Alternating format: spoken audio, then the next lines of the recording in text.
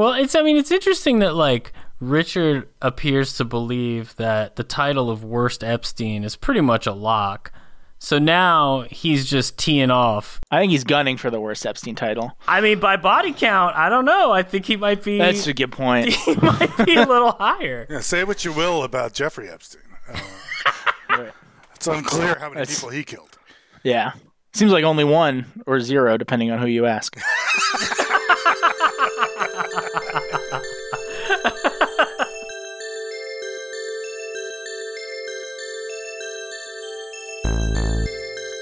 You're listening to A-Lab. My name is Tarek, and in our third installment in our Lawyer Brain series, Andy, Tim, and I show you how to get a different type of Epstein brain.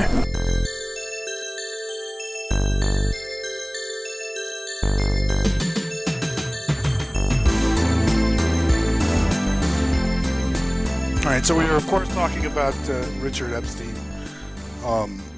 He's a NYU professor, the Tisch professor. I noticed also he is the director of the Classical Liberal Institute at NYU Law. So this puts him shoulder to shoulder with the intellectual titans like Sargon of Akkad. Yeah, it's the intellectual dark courts. That's the only bar association he's a member of, is the Dark Courts Association. Well, in my opinion, he is equal to a number of other intellectual disciplines, such as prominent epidemiologists and medical scientists. Epstein's proof that there's literally no specialty in the world that's a match for a good lawyer. Right.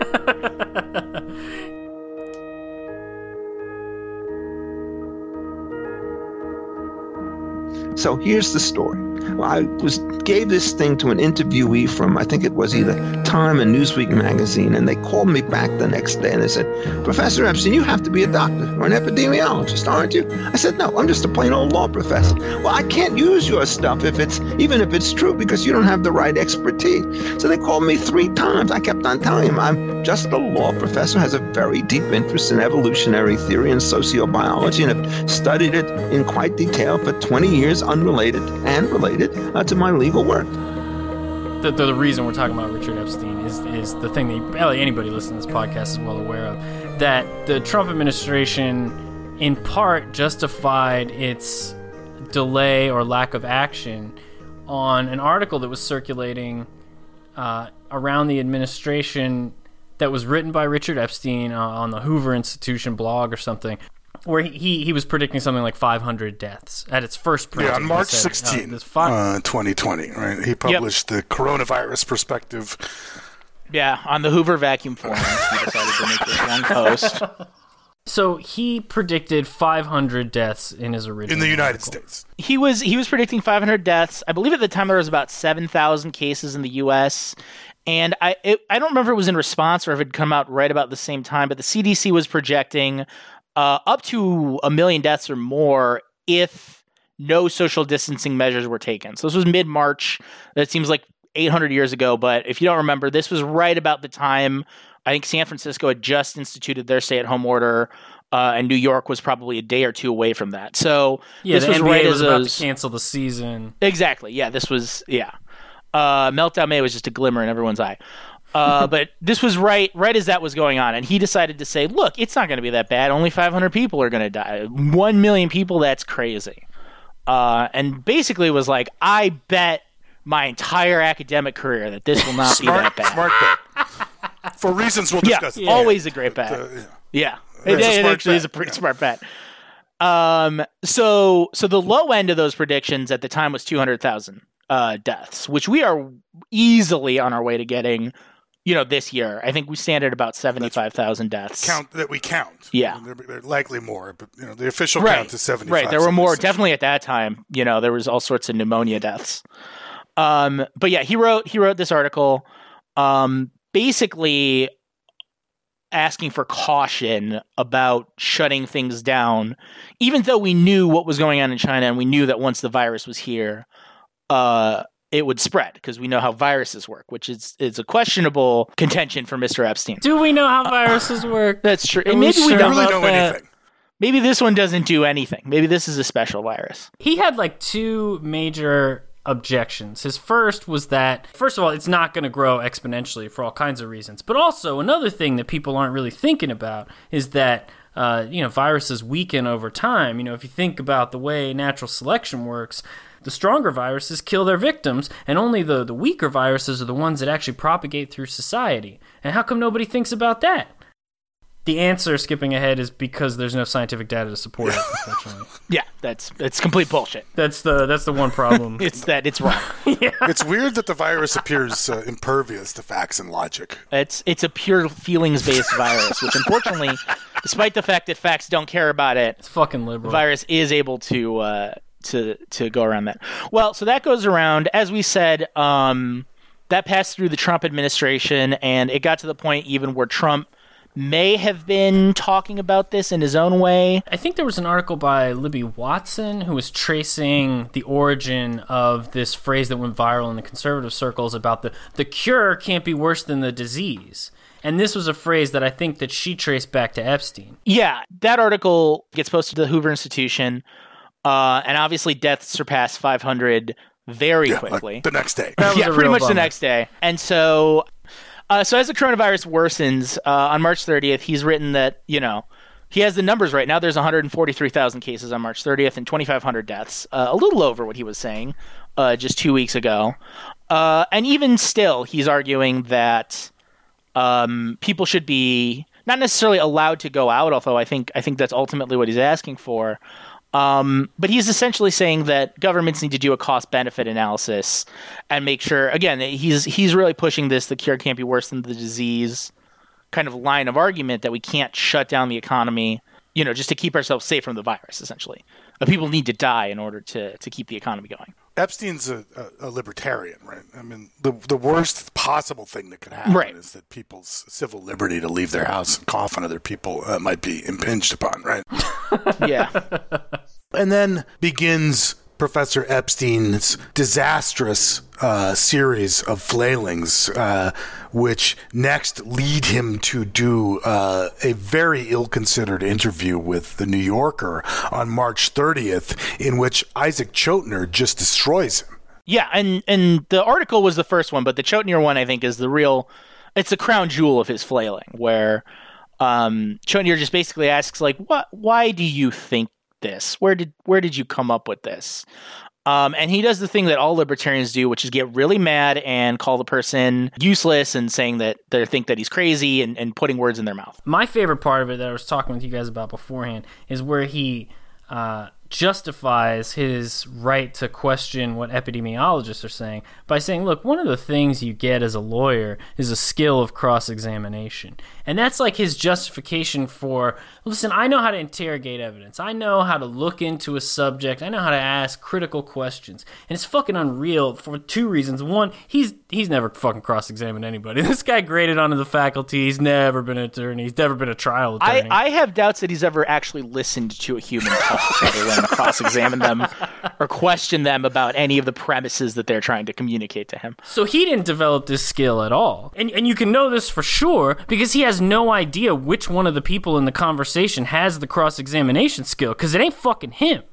He's getting demolished by a guy who's an expert at cross-examination. I mean, he's not an attorney, but that's exactly what happens in that interview is exactly what an attorney would do. That's what I would do to any key witness, any expert witness in a deposition. You already know all the facts that are relevant by the time you're talking to these people. You're not asking questions you don't already know the answer to, and you're cornering them, backing them into corners. You are destroying their underpinnings, questioning their qualifications. What's your basis to say? Here's a good example Google searches? In the article.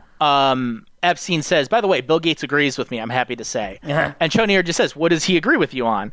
And then Epstein basically says, he's like, Bill Gates says we need to relax the economic restrictions.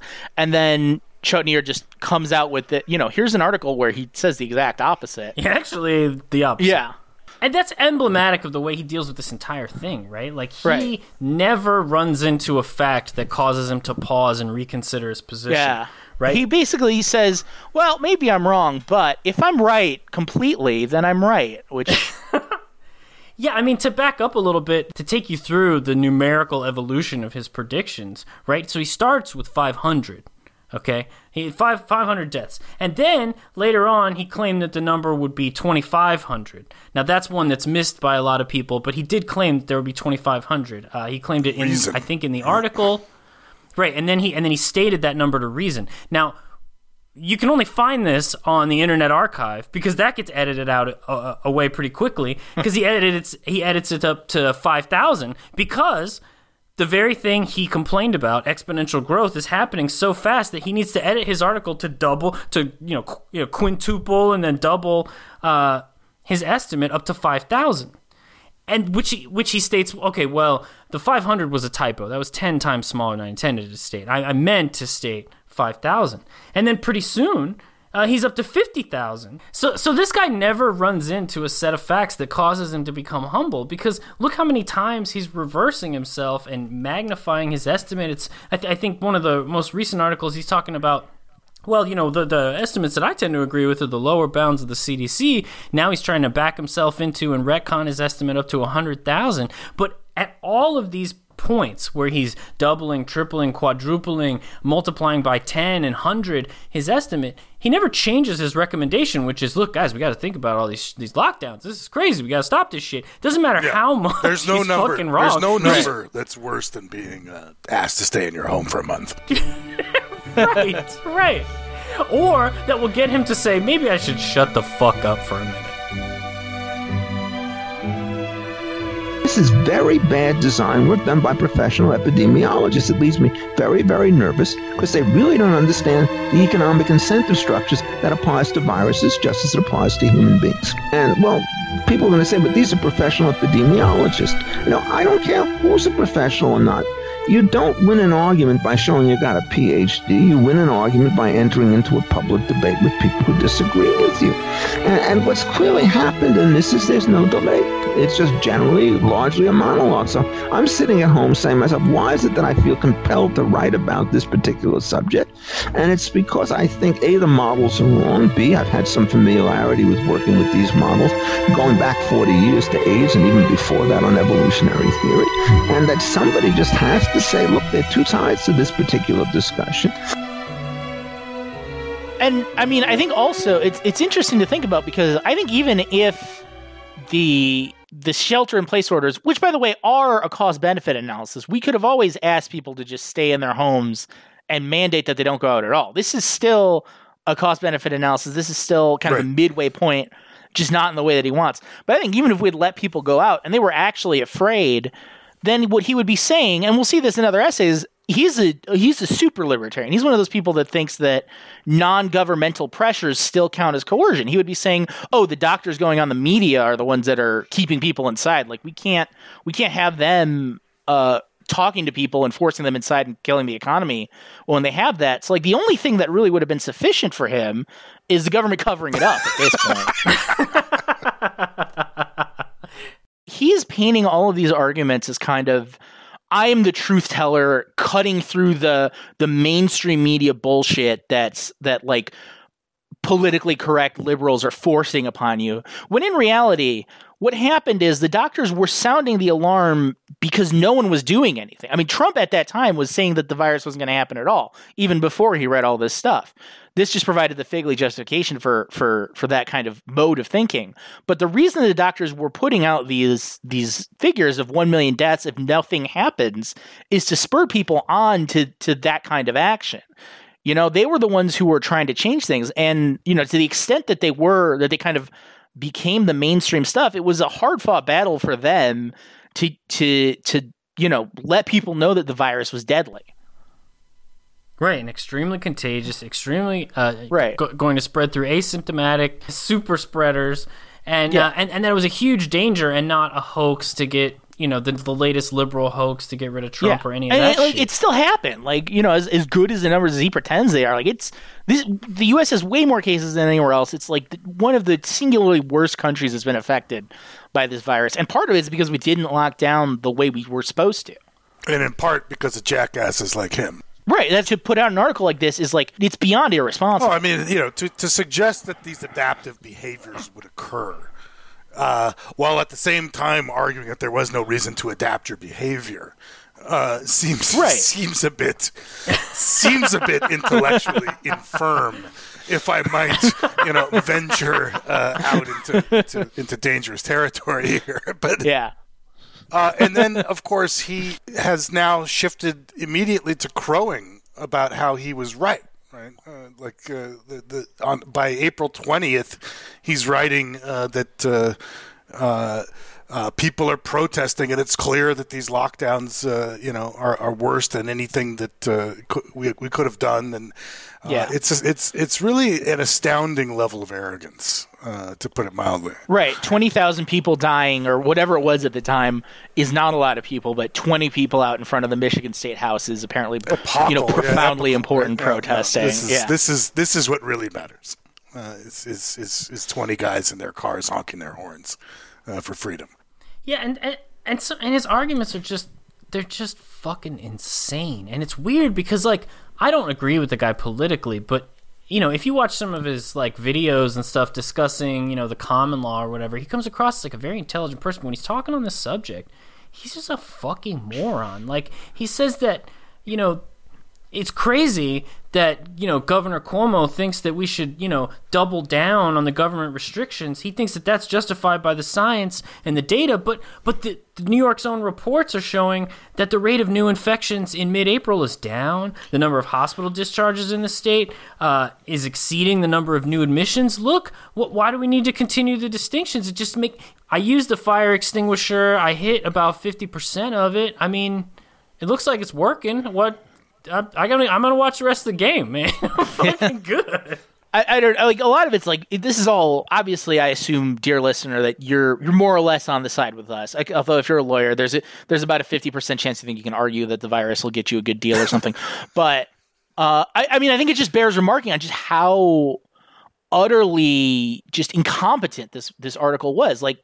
As we mentioned, I think it's really telling. In the Vox article, the interviewer, I forget her name, says, the coronavirus is, more infectious than a lot of diseases. We say, no one's saying that. And they have to have right immediately after, just note the coronavirus is in fact twice as contagious as the flu. And to not even get that basic level of facts correct is you would think a normal person would have pause before continuing to opine on the subject as recently as Monday. This Monday was his latest article on the coronavirus, right, saying again that the lockdown is too strong, that we need to open up, and some weird bullshit about local controls that most places are doing anyway. There's some level of local control. He's constantly arguing against these straw man ideas that we need to be in complete lockdown until the vaccine is happening, which nobody's doing. But I'll say it, I think that's probably a good idea to some extent. Obviously you can't have people inside all the time, but clearly what we've been doing hasn't been working as good as it could have been. I mean, if you as the listener were, every time you talked on a subject, proved instantly 100% fucking no, 1,000% or 10,000% wrong, devastatingly idiotic, and broadcast to the world, at some point wouldn't you start to think about shutting the fuck up? And how arrogant would you have to be nah, I'm going back in. Going back in. 3 or 4 times, not including interviews. As the numbers spike, we're at 75,000 deaths, 76,000 deaths, and he's I don't know, man, these lockdowns are just so crazy. Part of the reason Epstein thinks that the coronavirus fears are overblown is because he thinks that anybody that had any other kind of health issue prior to dying from coronavirus, doesn't count. That doesn't count. The fact that people who got coronavirus had other health problems and then died doesn't mean the coronavirus didn't kill them. Just because they were vulnerable because they had diabetes or even if they were older and had some kind of respiratory or immunodeficiency thing, doesn't mean the coronavirus didn't kill them. And so unless Epstein is saying that 90% of the people who are going to die from coronavirus were literally on death's doorstep anyway, what is he trying to say? What is his point? I'll just say this, as somebody who had to use Epstein's very prominent torts textbook when I took torts, it would be very interesting to me as a 1L to learn these theories of causation. But, he still soldiers on. Like we said, on Monday, I believe, was his last article. Yeah, so he's got, now he's trying to move himself into the 100,000 range. He said that He said that, well, maybe the lockdown is actually killing people because what if they need to go to the hospital, but they don't go because they're worried about coronavirus and they're not allowed to leave their house? Of course, now all of a sudden he doesn't care about considering cost benefit and the other side of like what the hospitals might look like with no lockdown and whether medical care would be available in the other alternative. Right. But the other thing that's interesting is, at no point does he even countenance the idea of a big government. He just is like, oh, that's a big government solution. We can't have that, for various, slippery slope arguments that if we let the government solve one thing, everyone will want the government to solve everything, and that's bad for some reason. Fact. So, he doesn't care about people not getting elective surgeries, before the coronavirus. He thought that was good that people were waiting because they couldn't afford it.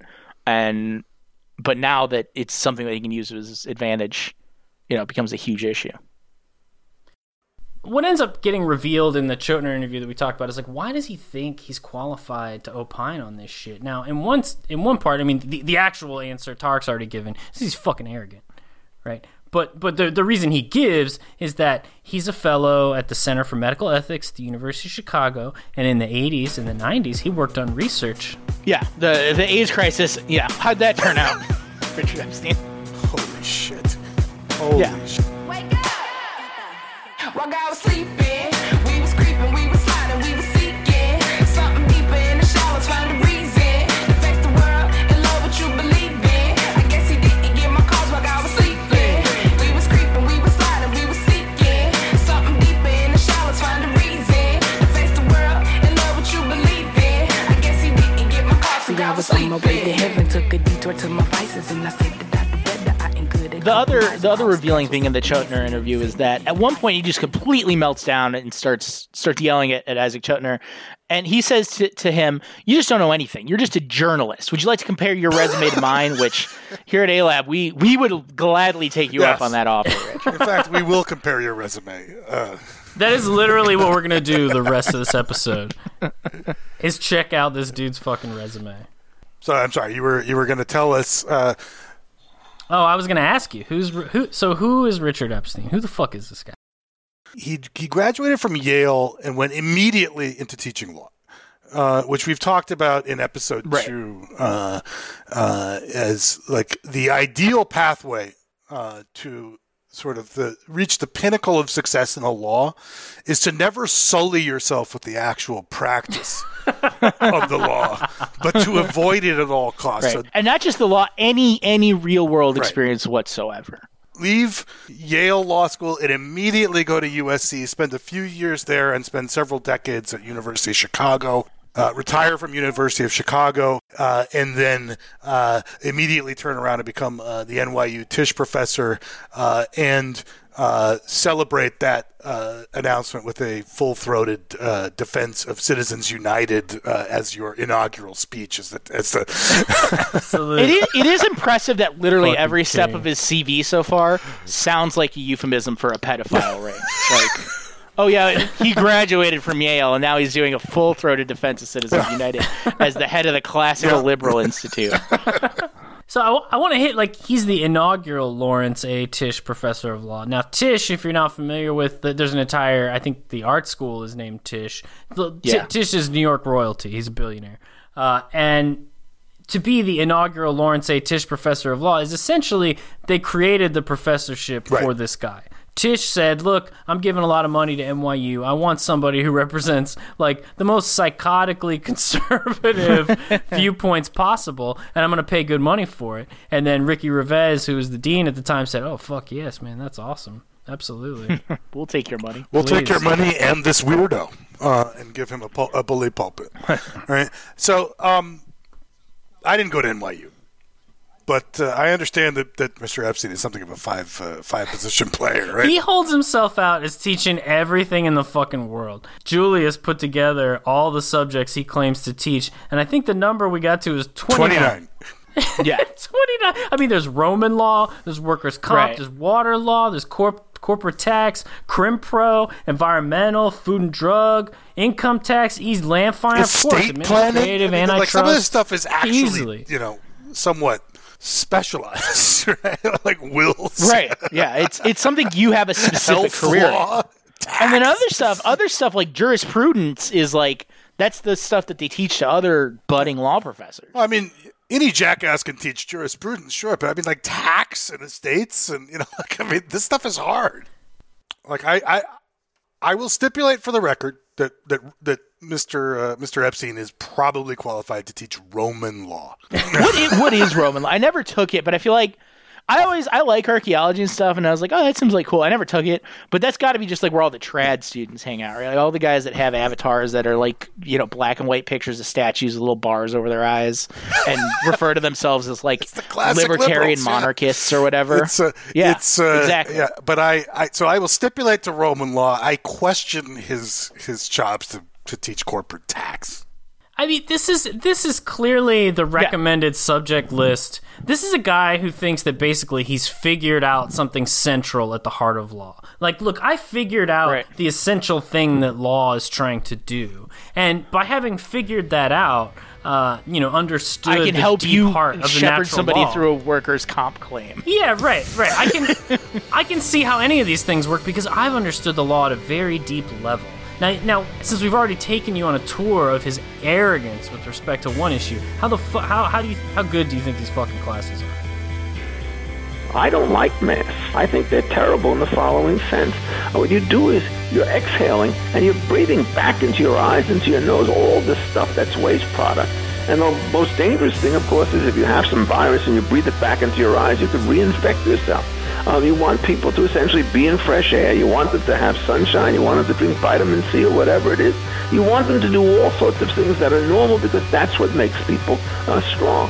And all I see in the governor is the notion that whenever there's a risk, the appropriate response is to have more precaution, as opposed to saying whenever there's a risk, what we have to do is to figure out a way in which the natural curative properties that people have can be brought to their maximum effect. So he teaches like every subject in the world. He's written a ton of books. He's written a ton of articles. He covers every possible subject. He's an extremely prolific author. Yeah, he's one of the most cited authors in the legal profession, which says a lot about our profession. Embarrassing. Well, but some of these are like the dubious morality of the modern administrative state. Right. Important stuff. The classical liberal constitution. How to revive the constitutional protection of property rights. Antitrust decrees. Why less is more. Overdose. Excessive regulation stifles pharmaceutical innovation. How progressives rewrote the Constitution. And the case against employment discrimination grounds. Something I'm sure he's argued many, many times. There's definitely a central theme to all of these as well. But that's in Forbidden Grounds, the case against employment discrimination laws, which I have to admit that's a catchy title. Sounds like a must read. This is a book that argues that you should be able to fire people because they're black. Aside from his professorship and his spouting off as an academic at NYU, he's a conservative. Epstein's a conservative commentator for the Hoover Institution. He's a fellow there for 20 years. Which is basically just a professional poster. That's what he gets paid to do by them. Yeah. They have a massive endowment. They have a huge annual budget. And basically they just fund people to go and post. They have some interesting fellows there, fellow posters with Epstein. Anybody want to go through those? I don't. Sure, yeah. It's Neil... yeah. Neil Ferguson, James Mattis, H.R. McMaster, Condoleezza Rice, Thomas Sowell, Ayaan Hirsi Ali. She's a research fellow. I think the rest of these guys are whatever the bigwig fellows are called. But they have Ayaan Hirsi Ali apparently doing research. George Shultz, and of course the late great Fuad Ajami. I believe actually H.R. McMaster is the Fuad Ajami fellow. Oh, they had a successor post. I think he holds a post named after that august Middle Eastern scholar. Yeah. He's put in an incubator to start the next war. Let's move on. Are we not closing the loop on that? Okay. Unclear if that stays in. But he's also a poster, right? And I think all these guys are posters. I think Hoover essentially exists to give a place for people like McMaster or Rice, kind of after they've run their course, to go sit and produce scholarship that's designed to sort of run cover for kind of the worst policy decisions that conservative government can make. Right, or sit around and think up the next talking points. What's the thing that's going to circle through next time? Like from their viewpoint, right? Epstein saying the cure can't be worse than the disease. This is a massive fucking success for the Hoover Institution, right? They infected the fucking president with this meme. This is perfect. This is exactly what they want to do. This is their goddamn raison d'etre. Is to put this shit out there and see if it sticks to some wall somewhere important. And it's important to note too, it's to do this away from kind of the usual strictures of like the academic, putting it in some kind of journal or mainstream academic work is they can just do it in house and put out basically whatever they want. Right. So as a blogger, he's had some real fucking hot takes, some real cool ones. So when writing about Ferguson in 2015, I think. Basically, he's saying that my fellow libertarians sometimes can be a little hard on the police, and I think they need to let up on the authoritarian, militarized arm of the state. I'm not like those other libertarians. I'm a cool libertarian when it comes to the cops. Yeah, I love the police. Yeah, exactly. Our law enforcement, we love our military, they're important. We love our cops, our law enforcement. We love our military, they're important. And when I'm in the jam, I know that I can call up the man with the plan. When I'm on the run, So basically, what he does in this piece is he commits another huge mathematical fuck up. And you can't do better than the correction he writes himself, which is that it's clear I fucked up when I wrote that the number of deaths caused by police officers was smaller than the number of deaths to police officers. Like, absorb how fucking stupid that is, that he originally claimed when he's commenting on Ferguson that, like, squads of cops are just getting fucking murked every day. And that's part of the reason why we should let them kill members of the public, is essentially the danger to them is that they're going to get killed by members of the public that he thinks statistically far outweighs the converse. And somebody says in the comments, this statement is profoundly and I assume deliberately false. It is hard to imagine this statement being a mistake, given that the number of members of the public being killed by police is 10 to 20 times higher than the converse. When you're getting fucking owned like this in the fucking comment sections of the Hoover Institution blog, getting owned by like some guy who worked for the Pentagon for 30 years, and even he's had enough of your bullshit. Yeah, these are people going to read. Right, like who reads the fucking comments in the Hoover Institution blog and then is like, shit, man, I got to get a Discus account because I got to roll in and explain this guy reversed by 10 to 20 times. The whole article itself is just absolutely shameful. It really is fucking hilarious. Like, this guy's a fucking moron somehow. Like, he's obviously has some kind of intellectual ability, but... Right, he's somebody, I think, that despite whatever formal education he had, just really doesn't know how anything in the real world works. And I think the problem that he runs into is that's fine in academia, but... Yeah, but I mean, he's proudly trumpeting these views that even absent, the obvious mathematical errors that show what a rotten foundation it's all built on are just noxious on their face, right? We talk too much about how the teenagers being shot by the cops weren't armed. This word "unarmed" is thrown around too much, and we need to, take a more holistic look at these issues. Right. Yeah. Look, this was a hip hop style thug. This guy knockout gamed over 100 old ladies, probably. And he's painting himself as like the underdog truth teller again, where it's like, if you look at jurisprudence in the last 40 years, like cops have won basically every time to the case. Like the idea that we need more love for the cops. And again, even in the comments, they're like, I don't think the cops should be allowed to just steal from people with impunity, which is the legal regime that we've set up now. It's a crazy position, sort of filleting the police. For a fucking libertarian. As a libertarian, yeah. Right. I mean, the point of the police is like libertarians should like the police more.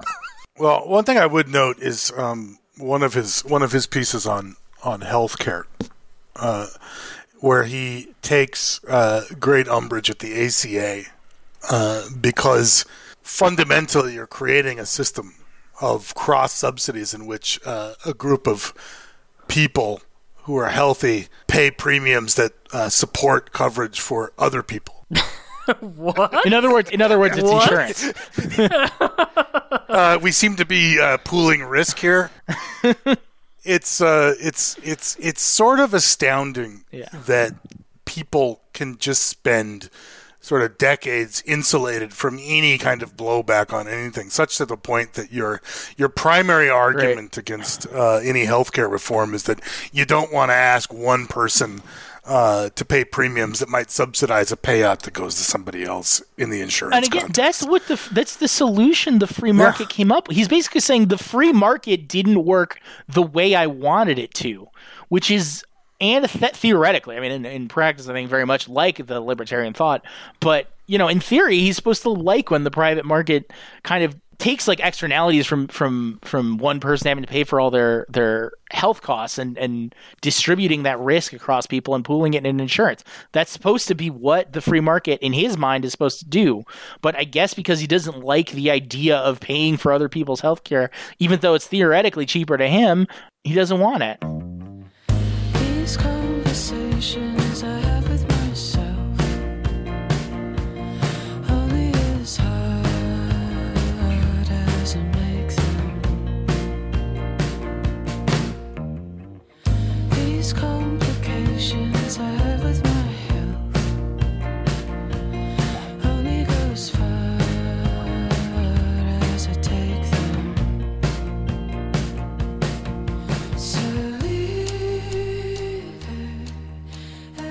It's easy to say that, here's Epstein, who got over his skis and he stepped out of his area of expertise, and sort of tried to attempt to meddle in affairs where he was, he wasn't qualified. But I think that's actually kind of what law professors in particular do, right? I mean, like the fact that he is welcome to teach 29 different subjects at one of the top law schools on the entire planet. I think an NYU law degree can open any door you might want to open for yourself if you attend there. And the fact that he's able to teach across that spectrum shows that there is no way you can overstep your bounds. Yeah, the whole thing is stepping outside your expertise. I mean, almost none of these people have ever fucking practiced. Very few law professors you run into actually, have litigated anything. So just the fundamental occupation of being a law professor is very frequently someone who has none, or as in the case of Richard Epstein, or very little, a few years of actual legal practice, now in charge of instructing new lawyers. Yeah, I remember when I first started practicing, I was at a nonprofit and they set me up with somebody to kind of shepherd me through employment law stuff. And he said, like, I said, like, I don't really know that much about employment law. And he said, that's okay. Most new lawyers don't know anything. Like your first 5 years, you're basically not useless, but you don't know anything about the law. And most law professors choose to stay in that position because being a lawyer is a very experiential job. It's you can learn kind of the fundamentals of what law is, but until you know how to make those arguments either on paper or in court, it's not something you're really going to be able to do until you try it. And I said this, I'm going to recycle a joke a little bit, but I mean, I've said this a million times. I mean, like if you went to Apex Tech to get your HVAC certification and you were taught by a guy who'd never turned an air conditioner on, I think you'd have a fucking consumer fraud lawsuit against them. And I don't think they charge anything like what NYU charges. Yeah, we kind of blind ourselves because the legal profession, you don't work with your hands, and there's a patina of bourgeois excellence to it. But I mean, this is still a professional school. This is also, I have to say, this is probably also why you hear professors talk so much about clerking and how wonderful it was. Because that's like some of the only fucking work they ever did. Yeah, exactly. Right? So like, it's so critical. You have to do it. It's so educational. But like, if they would like flip that over and like dig into it, it maybe would behoove them to like maybe expose yourself to even more litigation. And because if it was that formative and that important for you, maybe you should go do that a little bit before talking out of your fucking ass in front Can you imagine being one of the guys who gave you all the information as opposed to just being the guy who wrote up the memo about it to the judge. I mean, that might actually even be a more, formative experience. Right. You wouldn't write a book about how people should be able to discriminate with impunity because you would know how hard it is to actually prove a discrimination case in court if you actually practice. I really liked something Andy said on another episode. Again, I don't want to be completely nihilistic in our discussion about this profession, and I do think that there is some merit to our trade as a generalist trade, and our true skills being kind of a method of digging up information, of packaging information, of discussing facts, of challenging evidence, those sorts of things. I think that's right. I mean, there is some merit to it, but you need to understand that only goes as far as it goes. Right. And when you're screaming at Isaac Chotiner, do you know who I am? I have a law degree. Yeah, I think if you're a lawyer and you're saying, do you know who I am? You fucked up. Like that I think is a rule you can live by. You should have the basic capacity at that moment to understand you have failed. Your profession is ultimately to resolve disputes and to not escalate things. And, and many times lawyers fail because in the interest of money. But if you're just letting your emotions get the better of you and yelling like that, like you're displaying your lack of ability to be a successful lawyer. And I think, again, the framework goes as far as it goes. I think it is laudable in and of itself. But, I mean, if you don't understand that, you still need to do the work.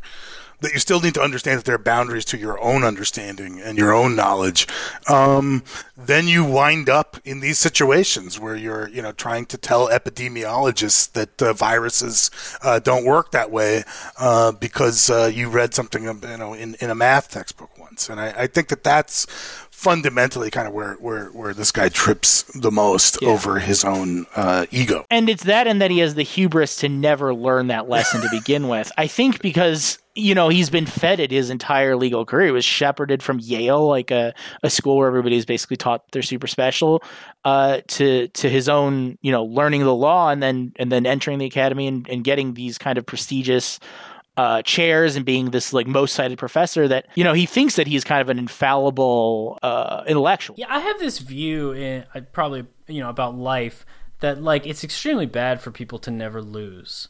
That it like warps you. If you never get your ass kicked, you never get shown up by somebody. That whatever it is that you think is wonderful about you, you never met the person who's more attractive, who's smarter, who just absolutely invalidates your entire fucking life. Because without that experience, it might not like drive you deeper to, character development, humility and understand that, the parts of yourself that have value without reference to other people. I think it's a character building thing to get your fucking ass kicked.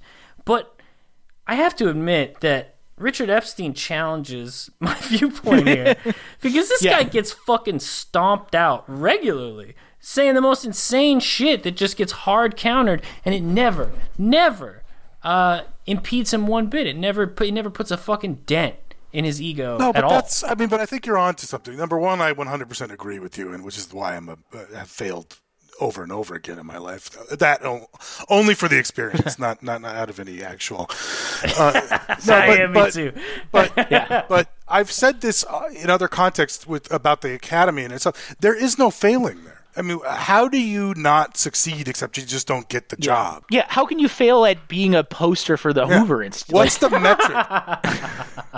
Apparently not 76,000 and counting. None of these people have ever had somebody relying on them to deliver a result, and then you laying awake at night going, "My God, this guy's gonna stay in jail if I don't do something," or my God, this person, their rights are not going to be vindicated if I lose this motion. I mean, none of that. There is no. This guy hasn't even had. Oh God, this insurance company is just going to pay everything out at a slightly higher premium. Let alone there any of that is no stuff. winning or losing. Law professors just stay winning because there is no losing. The monumental fucking toxicity of this guy's brain is just way it's right dark. now. Like imagine you're You're just a guy. He's all he does is just like wander around in his house talking to himself, probably boring the shit out of his family, you know, endlessly repetitive about his views. And the first time that anybody outside of his, you know, little circle listens to anything that he says, tens of thousands of people just immediately fucking get washed. And then he has the audacity, the second he's questioned on that, to be like, do you know who, like, let's compare resumes, bro. You know who the fuck I am? I'm the guy who said it should be legal to fire people because they're black. I'm the libertarian who said let's ease up on the cops, man. I mean, all while, you know, surreptitiously logging into his Hoover.org account and changing 500 to 5,000. You know, like, do you know who I am? At the same time, I mean, it's breathtaking. How do we move these governors, Richard? What do we say? You also have to add the Governor Whitmer in Michigan as another arch villain of the peace. What they all have in common is they're all progressives. There are non-progressive governors who do something, but this is the Moore situation. And they tend to believe that there's a kind of a cult of expertise. One of my deep laments about this whole field is it's so siloed. If you're not a medical doctor, you're not allowed to speak about this subject. When in my experience, having taught medical doctors for many, many years, is what they're really good at is treating patients and doing procedures. They're not very good at this kind of social organization because that's not what they do as part of their day job. That is the thing that I did want to come back to now. Like, we covered it a little lightly earlier, but the what he did should not be lost on you. This is straight up fraud, right? Like, it's one thing to be just like a comical moron who leaps from stupid conclusion to stupid conclusion in the service of like the rich guy who gave you your professorship or whatever. But this is a guy who goes in and straight up lies, right? Like Internet Archive has caught red-handed the changing of this article from 500 to 2,500 to 5,000 to 50,000, in some cases without acknowledgement, or pretending it didn't do some of those steps, and on the basis of the most specious, bullshit, totally unfounded scientific beliefs, and presenting those beliefs as doing the proper kind of epidemiology that scientists really need to start thinking about. And not for the first time either. He did that with the Ferguson article, you know, saying that the cops were being killed by the members of the public. There was no, to my knowledge, secret correction of that, but I think it was just because he was called out in the comments section immediately. Whereas in the case of the coronavirus articles, it was corrected and then somebody went back and posted it on Twitter. So the question then is like, what do you do with an academic like this? Now, supposing you give a shit about the academy as an institution, but I'll tell you who's got a fucking answer. A guy by the name of Richard Epstein.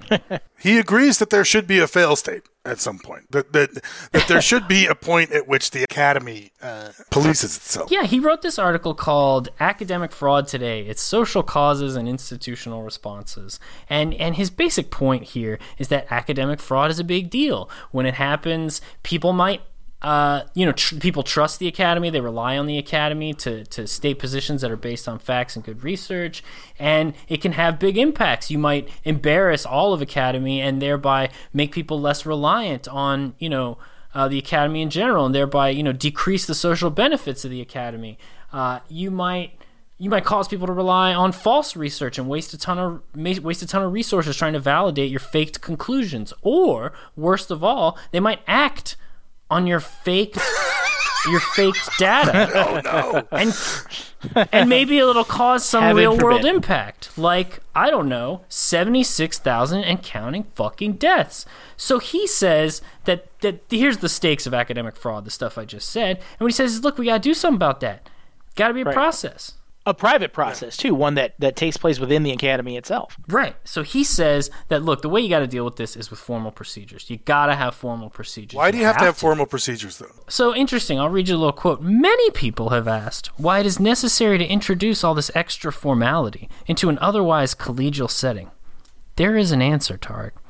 Formal procedures are necessary largely because of historical evidence as to what happens when formality is disregarded. And what he ultimately comes to is that the collegiality and the friendship and the desire not to rock the boat and the, misplaced regard for one's colleagues will ultimately lead professors to just kind of brush it under the carpet and let it go and not mention it or not investigate it until something bad happens. So, Andy, are you telling me that the director of the Classical Liberal Institute and Lawrence A. Tisch, professor of law at NYU, agrees with me that A, law professors are huge fucking cowards, and B, should be slapped around with impunity when they get shit wrong? Are you telling me that?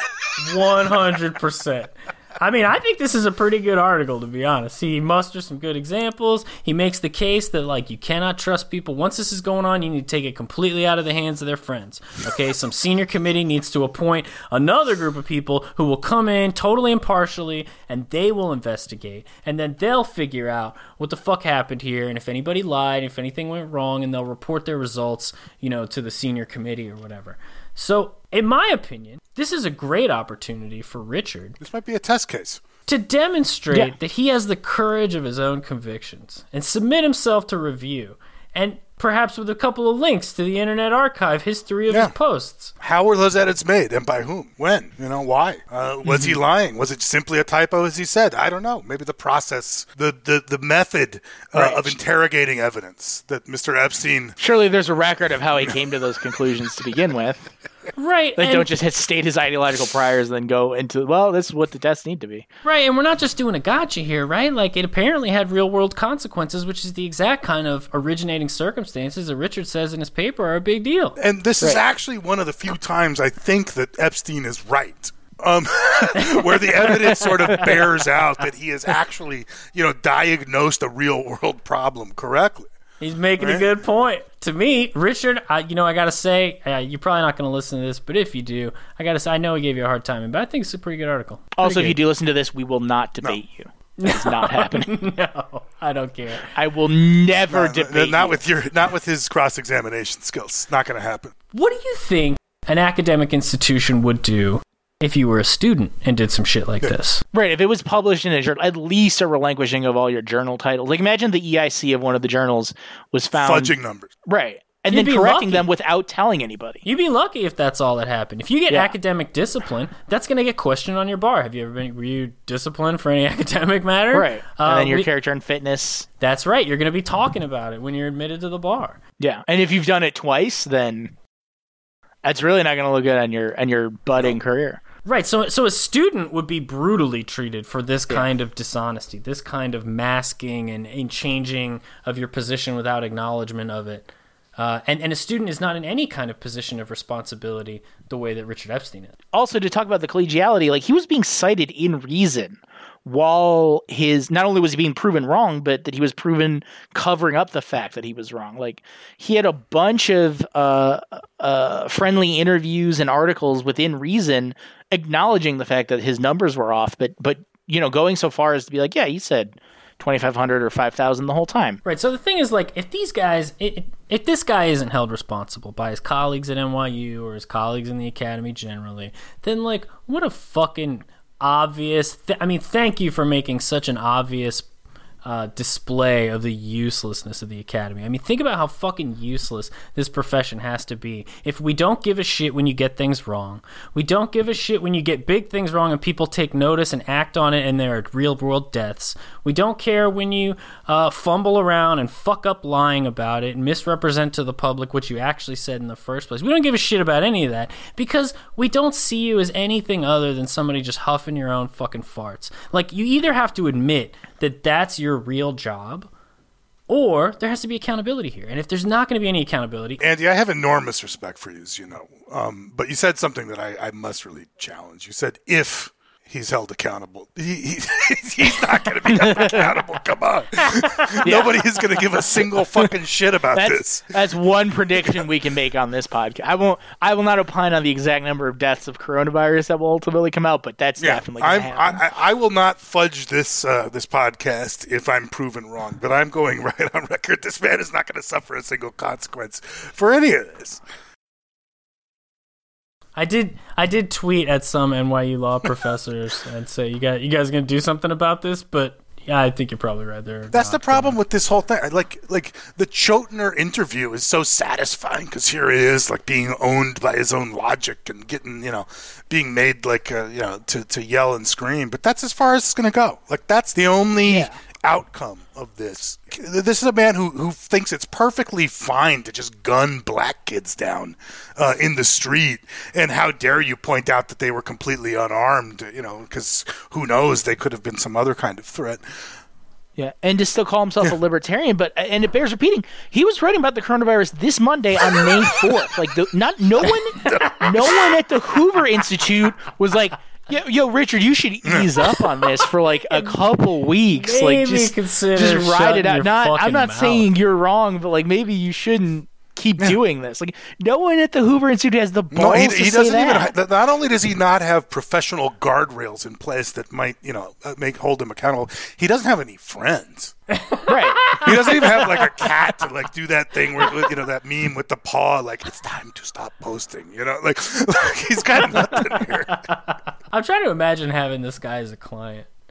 Like if my job was to defend Richard Epstein, I would end in a malpractice suit even if you won. Like, that's, No, he'd blame you. he's the guy. And you'd be held accountable because you're not a tenured fucking guy who a billionaire bought a chair for. And that ultimately is probably what comes down to, aside from the collegiality, is just like they all want some of that Tish money too. But I mean, look, like the notion of accountability. Like, okay, first of all, the notion that you could be taught, you could spend $100,000 a year or whatever, and be taught by somebody who knows what they're talking about, is farcical in the law school context. But the notion of accountability in the law school context is farcical, right?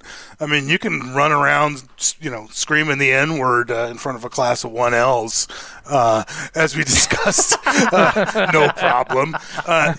You can be the torture memo guy and be perfectly tenured. Oh my God! When we finally get to a John Yoo episode, we're gonna go through in detail the dean's justification for not fucking firing you. Amy Wax of Penn, right, has gone around, increasingly on this like Richard Spencer Western civilization, like mud people kind of like nonsense, just like completely descending into madness. And the only thing that happened to her was they reduced her course load.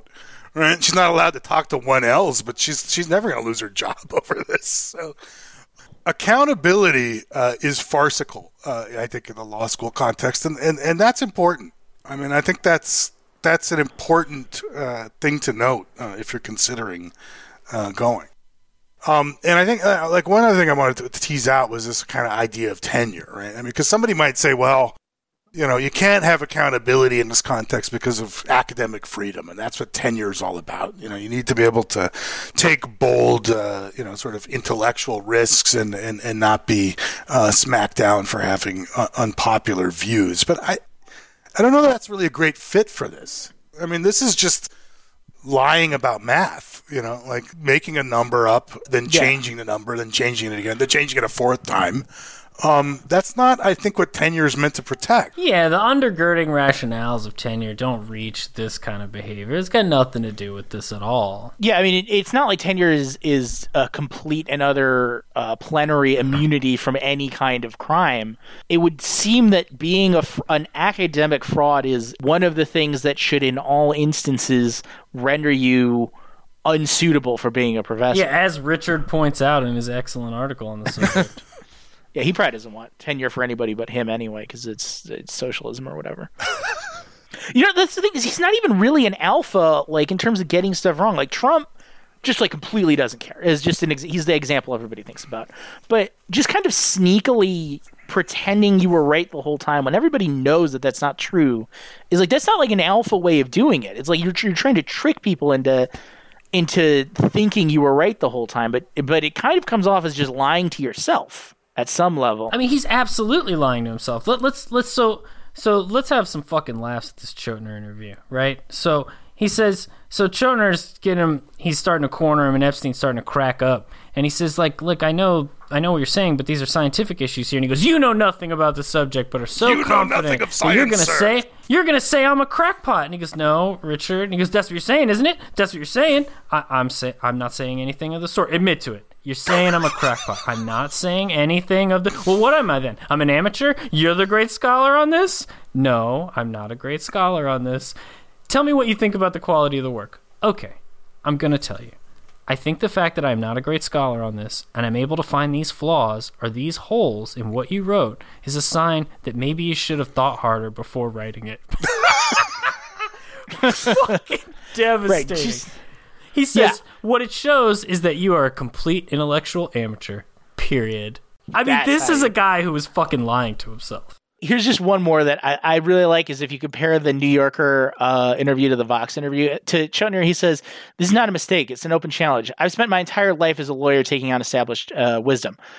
In the Vox interview, he says, so I'm sitting here in this very odd position of being a lawyer, believing that there's been a misidentification of what counts as field expertise, plus a jaundiced view of lawyers that all we know how to do is argue in court. Well, I'm not a lawyer. I'm a law professor, which is just like, he doesn't even know what he is. He is just whatever he thinks he wants to be at the time. Well, I fucking agree that he's not a lawyer. I'm going to challenge Yeah. something Tim said too. He said he wasn't an alpha. I think the most alpha thing you can do, quite honestly, is shriek at a New Yorker interview. I'm not a crackpot. That's a good point.